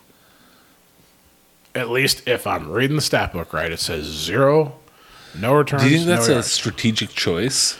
I mean, it could be. They're like, our punt return defense is so abysmal. Let's just kick the fucker out we of just bounds. tell the punter to kick it out of bounds, especially if Yeah. you've got one of the best defenses, especially passing defenses in the conference. Just don't make a mistake there. So I haven't really gotten that far into seeing like what the whole story is. I should have written it down, but I don't know what his punt average is. And then another thing I think we're going to see a lot of, especially depending on the crew that we get, both Idaho and Montana are in the bottom third of the conference for penalty yards. So get Now, ready that for doesn't surprise all me the from an Ag team. flags. Yeah. He plays with emotion. Indeed. So that's kind of some early stuff. Idaho is number 3 in the country. They are number 3 for a reason. They beat Nevada, who is a god-awful FBS team, but they beat them. They They played a damn good game, a tough game against Sacramento. They went to Eastern Washington, and I don't know what to think about Eastern, but just like we went into Davis and beat them, they went into Eastern and beat them. They run, and that's the thing about Idaho, too. They've got an offense that is very fun to watch. It is full of playmakers. They have a very good quarterback. Who's their offensive coordinator? I don't know. Do you think Eck calls the plays? He is an offensive coach, but I don't know who their OC is. I don't know I'm not sure. So I have a feeling, and it happened to us again. I mean, Davis got us a few times as well, too. Because it's like when you pull up Idaho, you see him doing all sorts of double reverse, pitch back, deep pass, all these double moves, play fakes, trick plays, things like this. And I would just assume that Idaho's going to go watch film on Montana and see that we have safeties and corners that play too aggressive at times, because what happens with a high turnover attempted high pressure defense is you have to be an aggressive cover corner or safety, and I'll bet Idaho's going to hope they have a lot to get over the top of us. They're going to look at those 3 Davis drives and say, this is how we do it. Yep. Eck is a better coach than Hawkins, and they have way better skill. And unlike Davis, I assume they're going to be able to run the ball a little better. So the Griz aren't going to be able to just go 4 on the line and throw everybody else in some sort of zone coverage. We're going to have to stay up at that front, which is going to test our safeties and our corners more than we've been able to test before. So this is going to be a damn challenge. I don't know how we do it right now. No. The O coordinator is Luke Schleusner. He's got to be from the Midwest. I bet you he likes lutefisk from our conversation. He last week. loves lutefisk. And if you see his haircut, it says, I love lutefisk. I'll tell you that much. Let's see. Do you want to look at this? I bet he knows how to recruit offensive linemen, though. This bro's haircut, he has never paid more than $8 for. Oh, my word. This is like Beats looking at a Battlestar young Galactica. Mark Davis or something like that. So he was a coordinator. Dwight Schrute. He worked at South Dakota State with Eck, and he did wide receivers and was the passing game coordinator there. There we go. So very talented coordinators are available sometimes. Just in case someone's compiling a list or something. Weird, yeah. Yeah. Case, yeah. I mean, who can coach dynamic offenses? That's wonderful. But he looks better in a hat, I bet. That's all I know.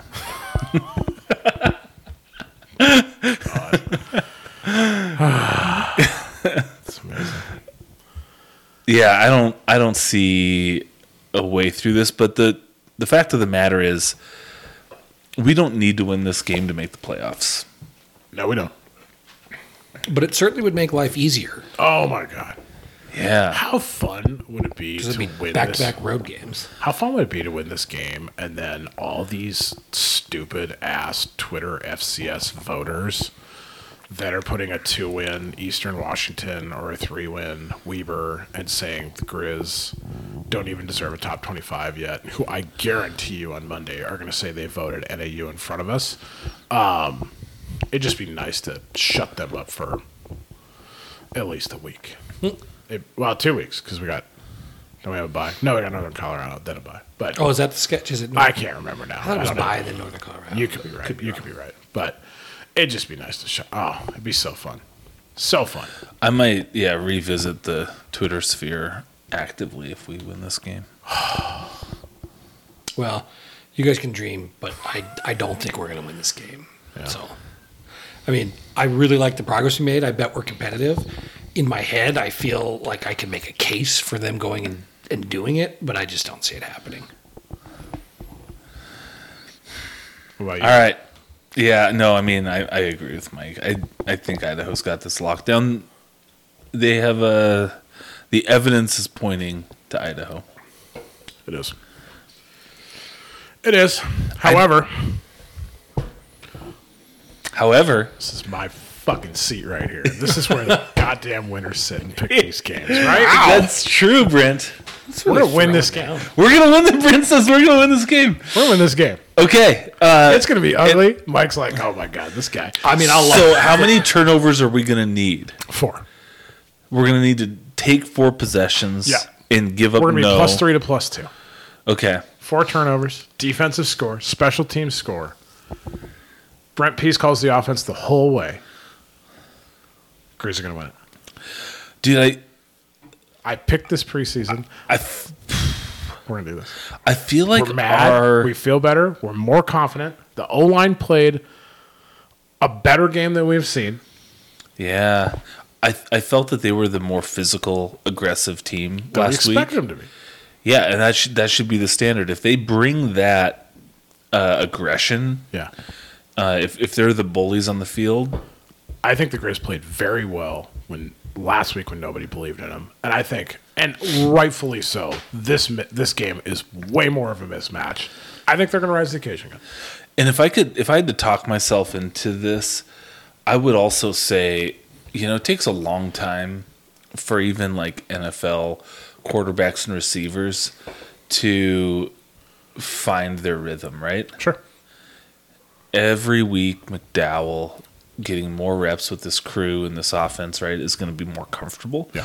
And we've seen White a few weeks in a row now. Fonts. 3 weeks in a row.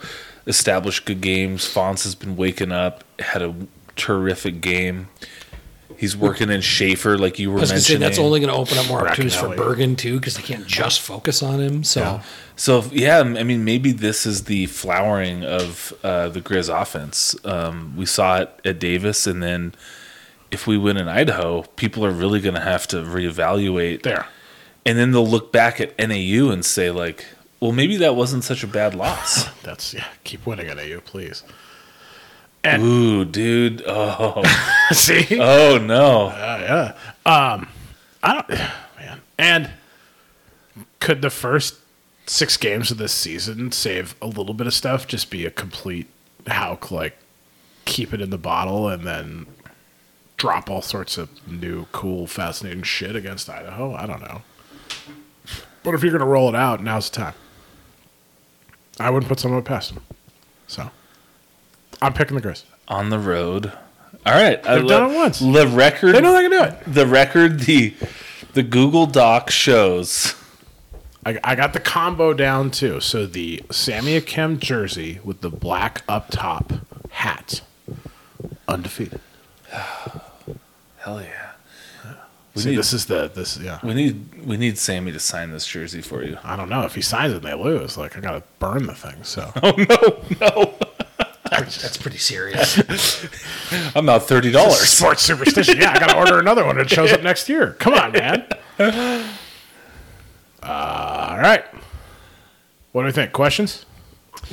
I think so. I mean, I have a feeling most of these questions we've already answered, but I I am think going to clip through them. Okay. Nick Tabor asks us Nick. to discuss the specific adjustments the coaching staff made on both sides of the ball that were so effective, the excellent execution of said specific adjustments by the players, and specifically the tremendous special teams all game. I mean, they had a field goal blocked and 2 extra points tipped, so I don't think we can call it tremendous special teams. Punt return, tremendous. Yes. Let's put that out there. Yeah. It definitely felt like this game there was more adjustments and lack of vanilla than any game this season. Big time.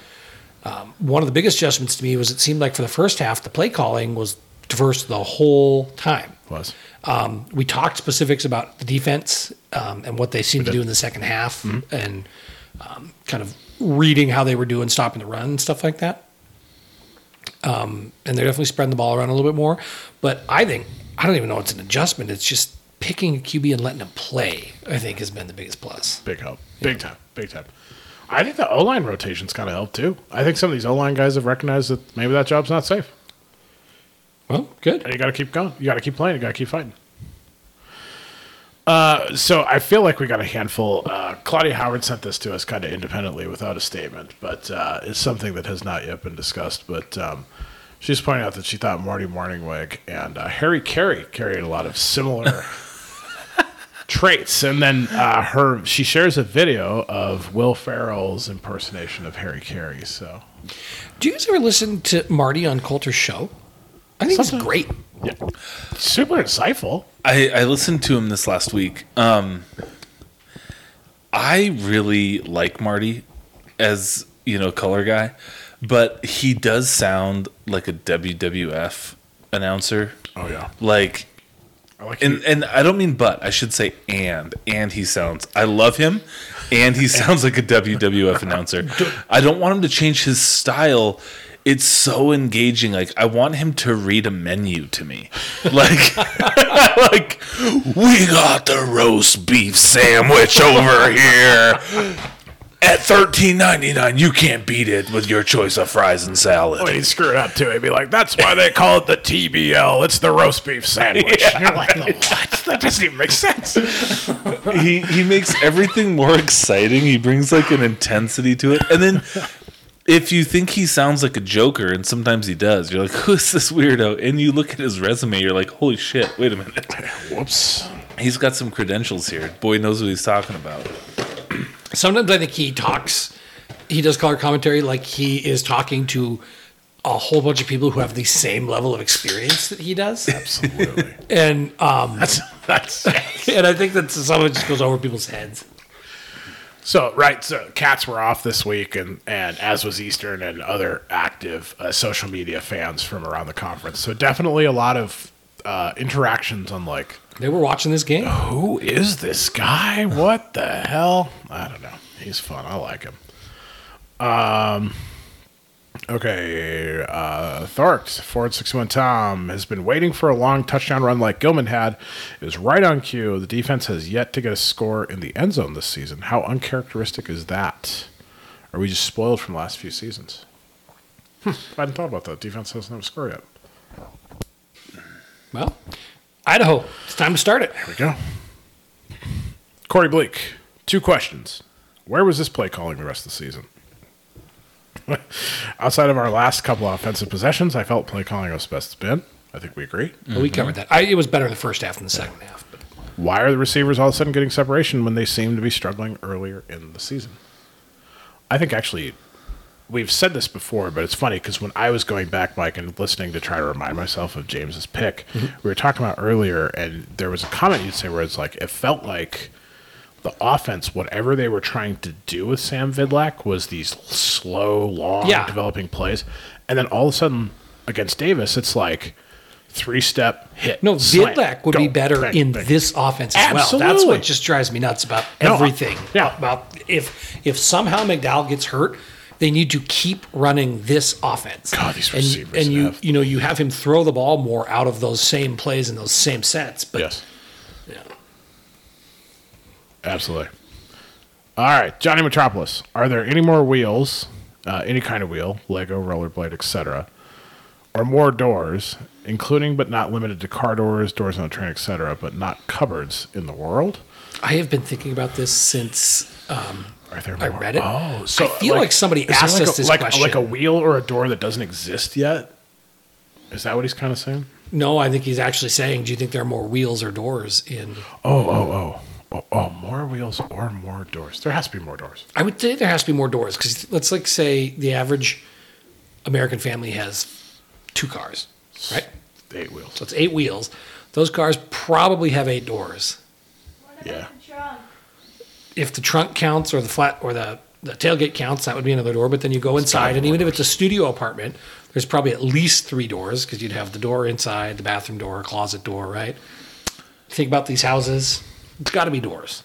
It's got to be doors. But then someone else is going to correct me with all like the trains, the work equipment. There's doors on trains? There is, and there are office buildings all over the place that have doors and doors and doors. Way more doors. There's probably just 3 times more doors. I think of like how many 18-wheelers there are. They have doors on them too. But like you got 4 doors. That's a 6-to-1 ratio. Like 2 passenger doors and the back bay door. So 3 to 18, 6-to-1 ratio on every big rig. Is a bay door 2 doors though? Because it's like. But then what about ships and boats? 0 wheels all have some sort of a door. Yeah. don't know. I don't know. Stores.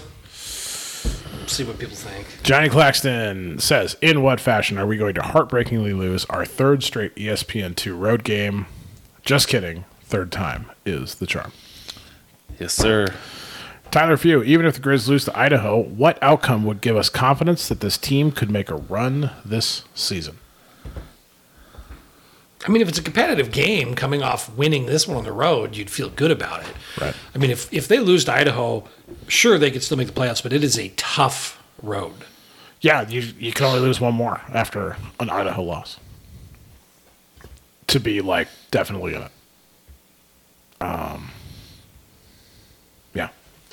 I guess the nice rebound is it'd be Northern Colorado and then a week off, or a week off and then Northern Colorado. So you got some time to recoup. Northern Colorado because we're not back And until 28th. the amount of parity that we're suddenly seeing that, depending on the way the conference shakes out, I mean, shit, an 8-3 Griz team might be third place in the conference, and everyone else is going to have 6 or 7 wins. So, conference is beating the crap out of itself right now. Well, yeah, and like with MSU, Idaho, and SAC all being like top 5 teams, Yeah, right? Like if we beat SAC and Idaho, SAC's top 15 right now, or top 10. okay, Yeah, yeah. they got punished. The voters punished them for barely beating NAU. Anyway, I'm just thinking that like the conference is getting its due respect in the national polls. So if we float to third in the conference, like, Yeah. I mean, I don't know that we get a bye, but No. But we're in. 8-3 Griz are in. Yep. Because an 8-3 Griz team, no matter how you shake it moving forward, will have wins against more top 25 teams. Because we have 3 more to go. And we can only, right, currently. And, I mean, who knows where NAU will finish up with their ranking. But, yeah, even if you say, oh, well, what if the Griz lose to Portland State and Northern Colorado? Well, then we beat Idaho, Sacramento State, and Montana State. Absolutely in the playoffs, right? That's like 2 top 10 wins. So, true. 8-3 Griz are in. 7-4 Griz, not Because not it's 6-4. Not in. Yeah, right. Yeah, because That Ferris DG State. game. Okay, David Coy. Are expectations at UM forcing the staff to pick the quarterback with the highest floor who might not be the guy with the highest ceiling? Teams with nothing to lose can play a freshman, NAU, Maybe. and hope to strike gold. I mean, there's some validity in that. Like, we've got to compete now, but at the same time, if we had that QB as a freshman, even if they weren't playing, they would get better and play at some point in their career, and it just hasn't happened. Right. Caden Suckett says, did the Griz last full possession run, punt, piss anyone else off? Bobby Yes. stated last week, we aren't the team that can pull away from people. Seems ultra-conservative in that type of situation. Agreed. Yep, 100%. Had a handful of replies to it that generally agreed, although some were saying, well, if you throw the ball, it stops the clock. You could call better plays and not throw the ball there. Like we said, roll out. Colleen Cloud points out that she's very impressed with the offensive line this weekend. Played better, still getting no love, and appreciates them for working hard. We saw McGinnis back out there, still rotating, but was playing well. Good old Grizzly. I actually like this from the Griz Fan Pod account because it's an observation I agree with. Is the lack of pressure, pass rush, making our safeties and corners look worse than they really are? Yes. Yeah, I mean, that's usually how it works, because Yeah. if you're not getting any pressure, there's more chances for guys to get exposed. Yeah. James hitting the shower. I hope so. Wait, did he shower in the last week? Last 2 pods. Yes. Yes. Corey asks us if Colt Anderson is our obvious choice for next head coach. Obvious choice? No. Yeah. Interesting choice. Worth having a conversation if you'd be interested. But I think that a young guy who's on an NFL staff, I don't know why he would ever do that. Yeah, I don't know either. Okay, the sucker was asking for some recommendations as a fan traveling to Moscow. Maybe we'll retweet that. Let's do that. Bang. We'll have the Idaho fans help them out. Sar Doherty asked about analytics in college football. I think we kind of touched on that. Silvertip Nation says, do I take one for the team and maintain the pessimism for all games moving forward? So, Silvertip, you got to stay negative, buddy. James, not the fifth grader, says, no questions, but you have to appreciate the enthusiasm of this Sacramento-based sports reporter covering this game and shared a video. Did you guys watch this guy? No. I watched this. I'm going to retweet this from the pod account. A dude from SAC, the sports reporter for one of their local TV shows, went there, and he was very excited to report on this game. And in my opinion, he very clearly had a deadline that required him to leave at halftime. Because it's like, and here goes this and that, and look at this play fake, and Davis is in the end zone again. And by the way, Davis lost by 8 at the end of the night. It's like, oh man, dude was super excited. He was living it up. It was, it was pretty funny. He was quite energetic for reporting on the local team that did not win the game. Okay, Lane Norberg, does it seem like the Griz fans are hell-bent on finding fault in this team regardless of outcome? I understand having high expectations, but yesterday was a fun game and a quality win. Winning is hard. Enjoy it when it happens. All of the above. Yeah. V-Dog points out about Ayat suiting up. Not sure what it means, but thought it was kind of cool. I had a comment, I think, right, I texted it to a few guys. Mike, I texted it to you. Granted, we don't have to go down this road now, but I said if Montana loses to Davis, and especially to Idaho, and if they really think Ayat's QB3 right now, start him. Start him. Show us what he's got. If you really think he's this freshman phenom, put him out there. Garrett Skelton is wondering our thoughts on the 3-3-5 cover zone. Does our run defense with a bend but don't break mentality plus good tackling set up for proficient passing teams? I mean, Davis did have 360 passing on us, but I think everyone's going to have big passing yards. I was going to say there are holes in our scheme. Yeah. They watch film and they know where to go if they need a pass. Yeah.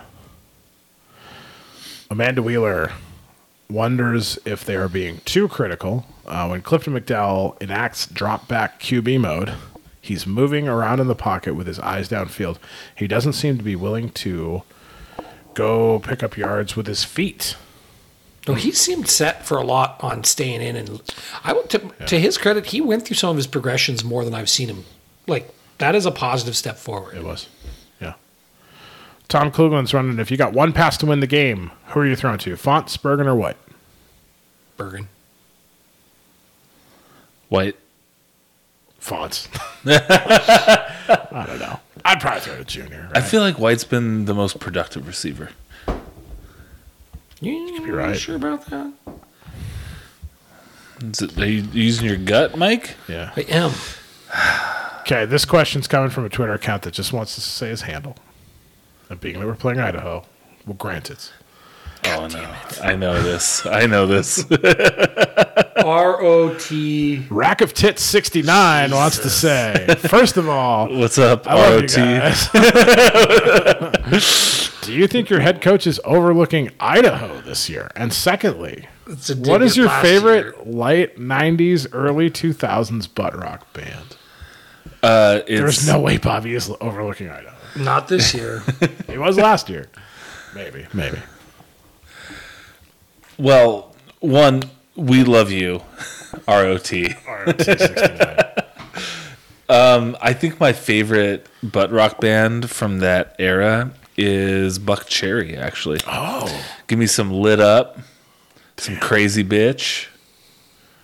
You researched this, didn't you? I didn't.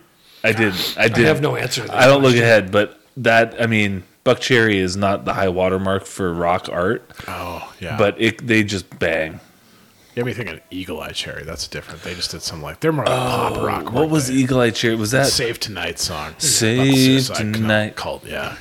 And Fight the Break of Dawn. I'm not really a big rock music fan, so can't really help. I actually really like the Devil Without a Cause album from Kid Rock at that time.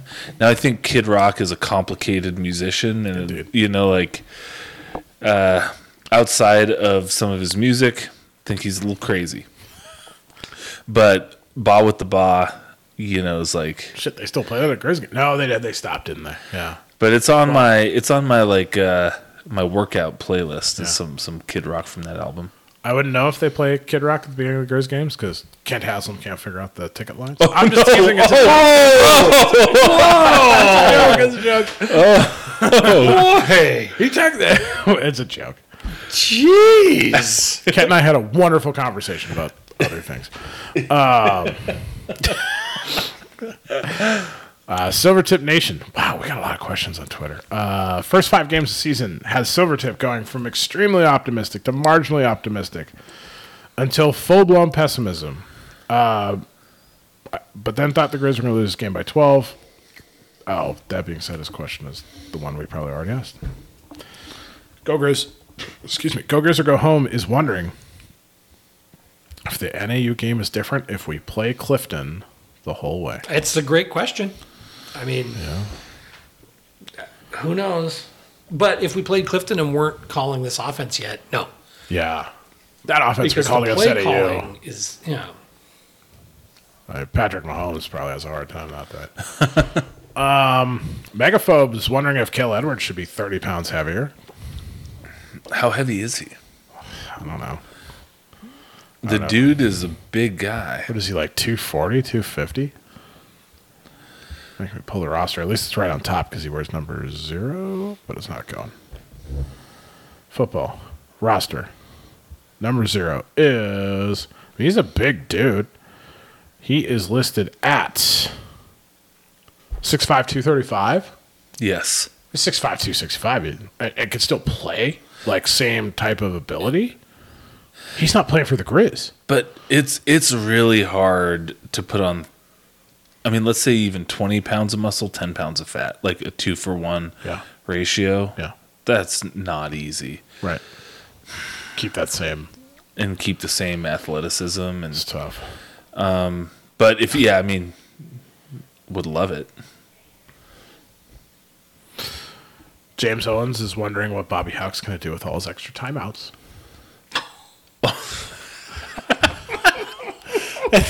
I think they're on his mantle in I was going to say, I mean, at this point, there's a lot of them. And they're going to serve him a QB club for Christmas dinner. Who asked that? Who asked James Owens. James, that made me giggle. Yeah, that is a quality question. It works with some of the stuff we talked about earlier, too. Eric Witt says, Saturday was National Forgiveness Day. So what is something you want to forgive the team for being harsh about in the preseason at this point of the year? I mean, I said the Griz were going to go 10-1 and only lose to the Cats, so I don't know if I need a lot of forgiveness at this point yet. Nothing I said critiquing the team has been proven wrong, so I will not be asking for forgiveness at this point. Oh, man. If there's anything, I should seek forgiveness from the people I misled on thinking that we were stronger than we were. I'm also in seeking forgiveness mode constantly. If you guys ever get to know me, I'm sorry. I wish it was funny. Oh, my God. Jeff Litvin is observing that the Griz are seemingly close to breaking things out open on offense and defense, but it appears we are half a step slow on both run blocking to get our running backs to the second level. We've talked about that before. And pass rushing to get the QB. Yeah. Do you think this is a play call, or scheme issue, or something else? I mean, let's accept the premise. It's probably something else. Yeah. Right? I mean, like... I'm looking at the question ahead. Sorry. I just think, sometimes when I see that, I'm like, man, we're not getting a very good push. I'm like, what's up, boys? But it's hard to, I guess it's way too easy, is what I should say. I was gonna say it's hard, but it's too easy to criticize players, and I won't at the moment. I suppose for sure. But I think individual push is an individual player issue. Yep. And I think a big thing too, I don't know, on the defensive side, especially with pass rush, we talked about this before, but we've lost some incredibly skilled guys. Could some of these guys like Riley Wilson in the years ahead develop into that? Mm-hmm. Yeah. So we'll have to see. Yep. Terrence kind of said the same thing. Do we see this in you lost any different now? Changing pictures? Yeah. Yeah. Okay, Shoots Vise says, what was the bigger miss? Nebraska not hiring Coach Prime, or the International Olympic Committee not having the 2024 Summer Olympics in Shelby, Montana?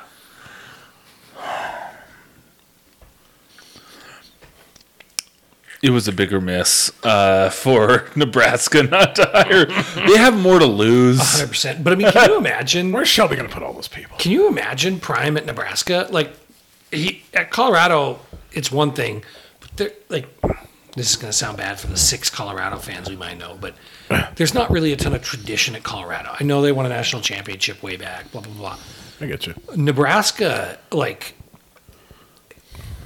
it would have been fascinating to see. And I think that's why they didn't hire him, because he's too far out of their comfort zone.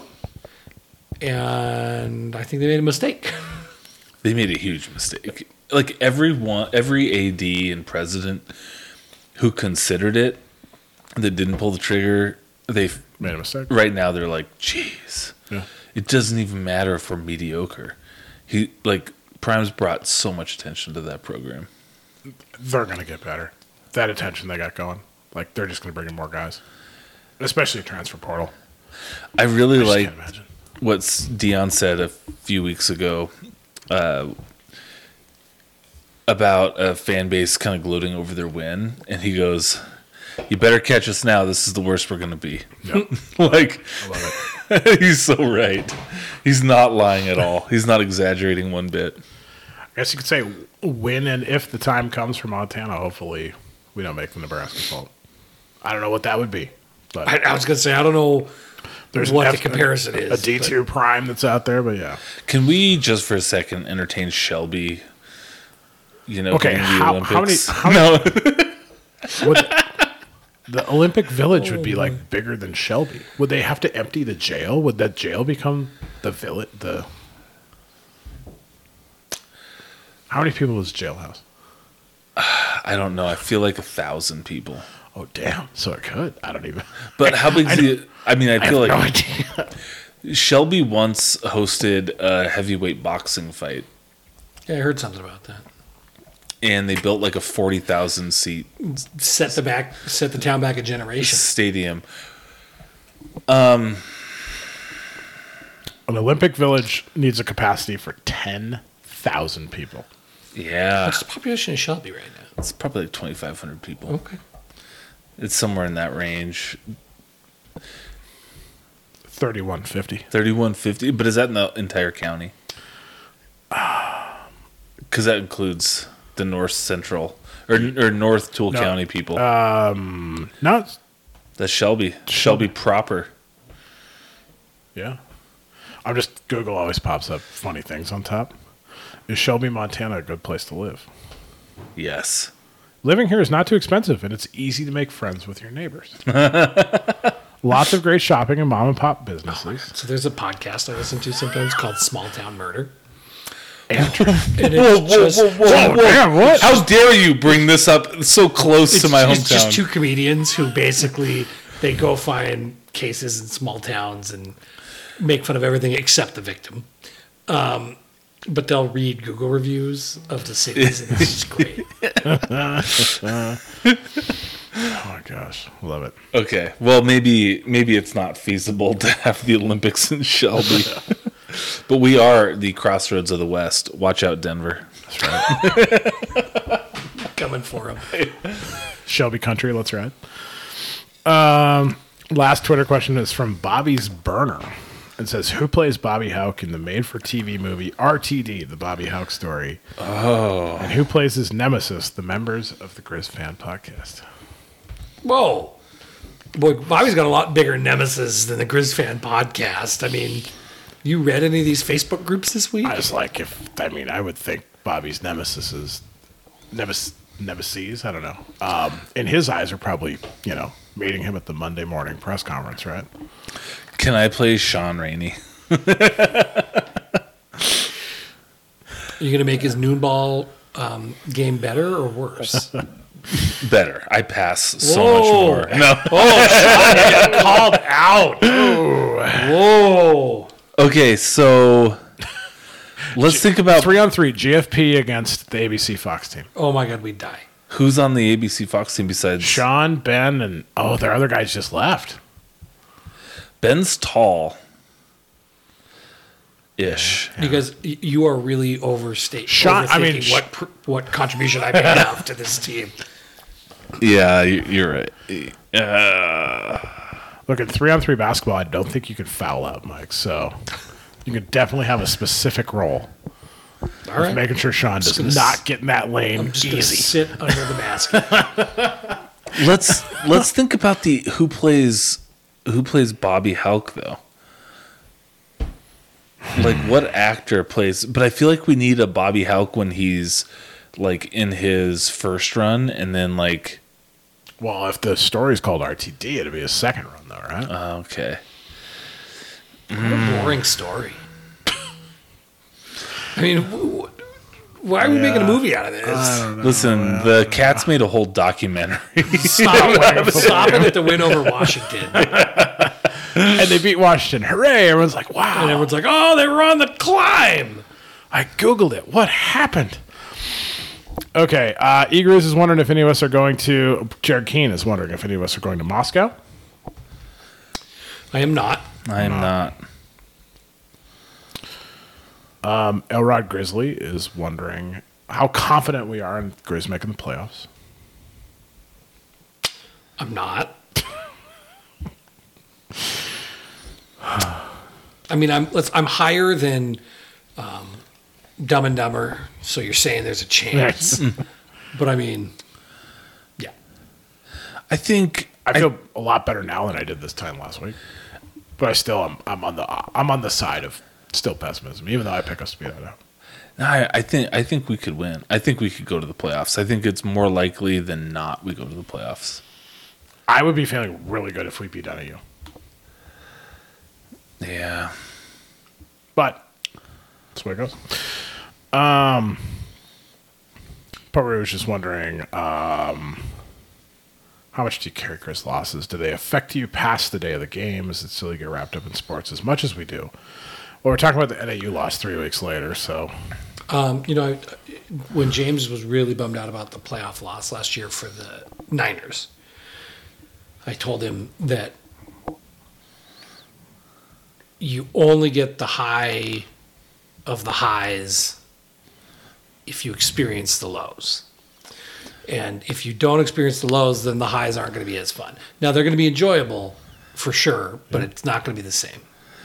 So you just take fandom with that. Thanks, Dad. It reminds me of a great philosopher who said, you can't have the rainbow without the rain. Guess who that was, Mike?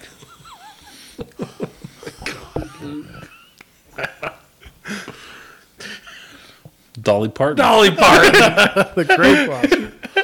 And people think Miss she's just a Imagination big Library pair of tits. herself. Oh my God, that's terrible. Dolly Parton is a tremendous asset to society. I can't believe you Our just kids said read that. books thanks to that woman. Michael, you didn't hear what I said. I said I just heard what you said. I said, and some people just think. Don't say it again. Not me. Some people. This is a family podcast. People are talking about. That's actually the very last line of that whole scenario.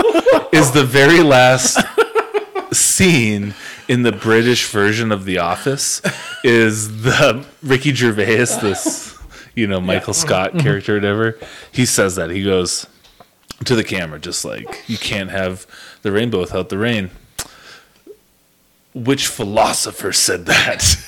Dolly Parton. And then he says the line, and then it just cuts. And that's the last thing. That fits that show, especially the British version. Oh, man. The Toole County Library is participating in the Dolly Parton book club thing. Well, now everybody is in the state. Our schools are. Yeah. Missoula County has been leading the way for a while, but now it's launched everywhere else. The best library in the country or something. Well, it was the Missoula County United Way was doing the Imagination Library. Gotcha. You were a part of that, Mike, weren't you? 100%. Weird. I know a lot. I think you have experience in all this shit. Okay, my empty Griz had kind of like a couple questions here. I'm going to kind of just blend together because I think we've kind of touched on it. But just seeing how Vidlac would do in a quick pass play game, quick pass play design. I think we kind of touched on that. We thought it'd probably be better. How does the staff balance building long term with Vidlac versus what's best right now? I don't think that you should assume that they're building long term with Vidlac, especially if a yacht's taking third string spots. It'll be, and I'm not saying they're writing off Vidlac either, but there will be another wide open QB competition. Yeah. Okay. UT Griz fan seems to think we should make it a tradition to decide a punishment for either who makes the dumber decision if the offensive coordinator decides to lose the game with bad play calling or the defensive coordinator thinks the prevent defense is a good idea. So kind of just saying it seems like we definitely tried to give that game away late. I don't know if it was the OC or DC, I would say, but yeah. Indian Coyote says, what is your guess for actual attendance versus the announced attendance at the Northern Arizona game? I'm sure he means Northern Colorado. I mean, there's going to be 24,000 plus people there, and the attendance will be 26. People are overstating it. Like, it's clear. It's clear that they're talking sold tickets, and it's not as full. But I mean, it was pretty full. Like, yeah. Also wonders why Bobby, in his or this person's eyes, struggles with play clock management. That goes back to the timeouts question, probably. And I said it earlier. It just hasn't been one of his strengths. 10 seconds. Yeah. And then just wondering about 3 play calls worse than the 3 the Griz ran when trying to run the clock out. I don't know. Yeah.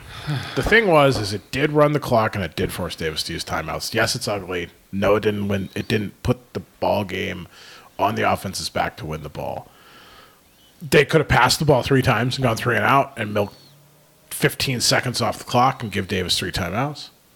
So then even if we force that fumble, we got to get another damn first down because Davis has 3 timeouts and can stop the clock.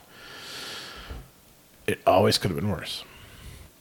Badlands Griz fan, is this the worst offensive line we can remember? I think that is being incredibly harsh. I think maybe it's been underwhelming, but I think we've had tremendously worse. At the end of the Stitt era, it got pretty bad. Delaney had some rough ones too. But I mean, we've had some times with injuries, with issues, yeah. And then just pointing out how obvious the blitzing linebacker is on defense. I think we kind of touched on that. Is it really truly a blitzing linebacker, or is we're just adding the edge, the fourth? But yeah, no pressure. And that's, I think someone on Twitter even pointed this out, or maybe in another thread. It seems like the 3+1 defensive line just runs into guys. Like, it just, I don't know. Yeah. Alabama Grizzly says, Griz soccer, discuss. If you don't know enough about it to discuss, you need to start paying more attention. This team is real good.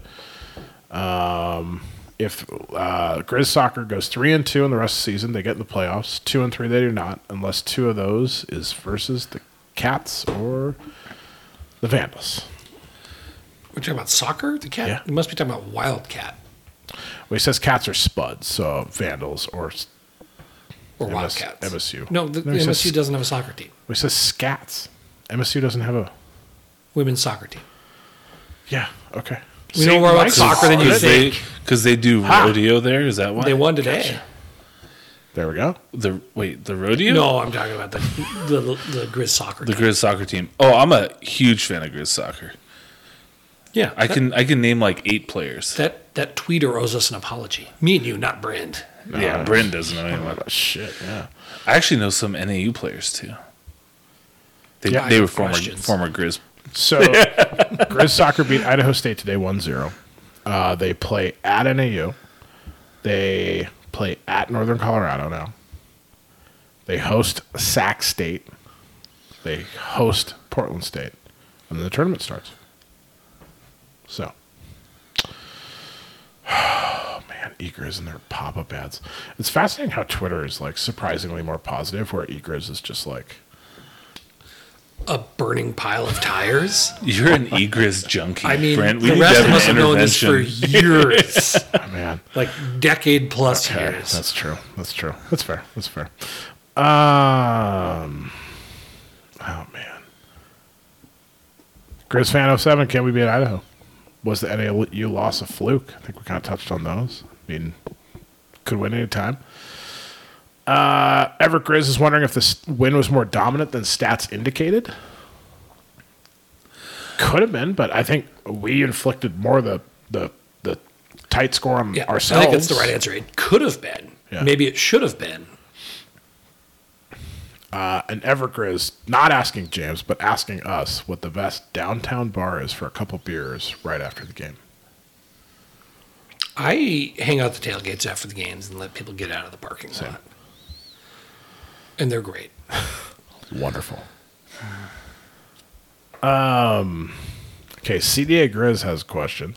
Says, hey, Mike, do you think the Idaho Vandals meet up with the actual Vandals when they're in the same town? Maybe meet up and have a rack of ribs together or something?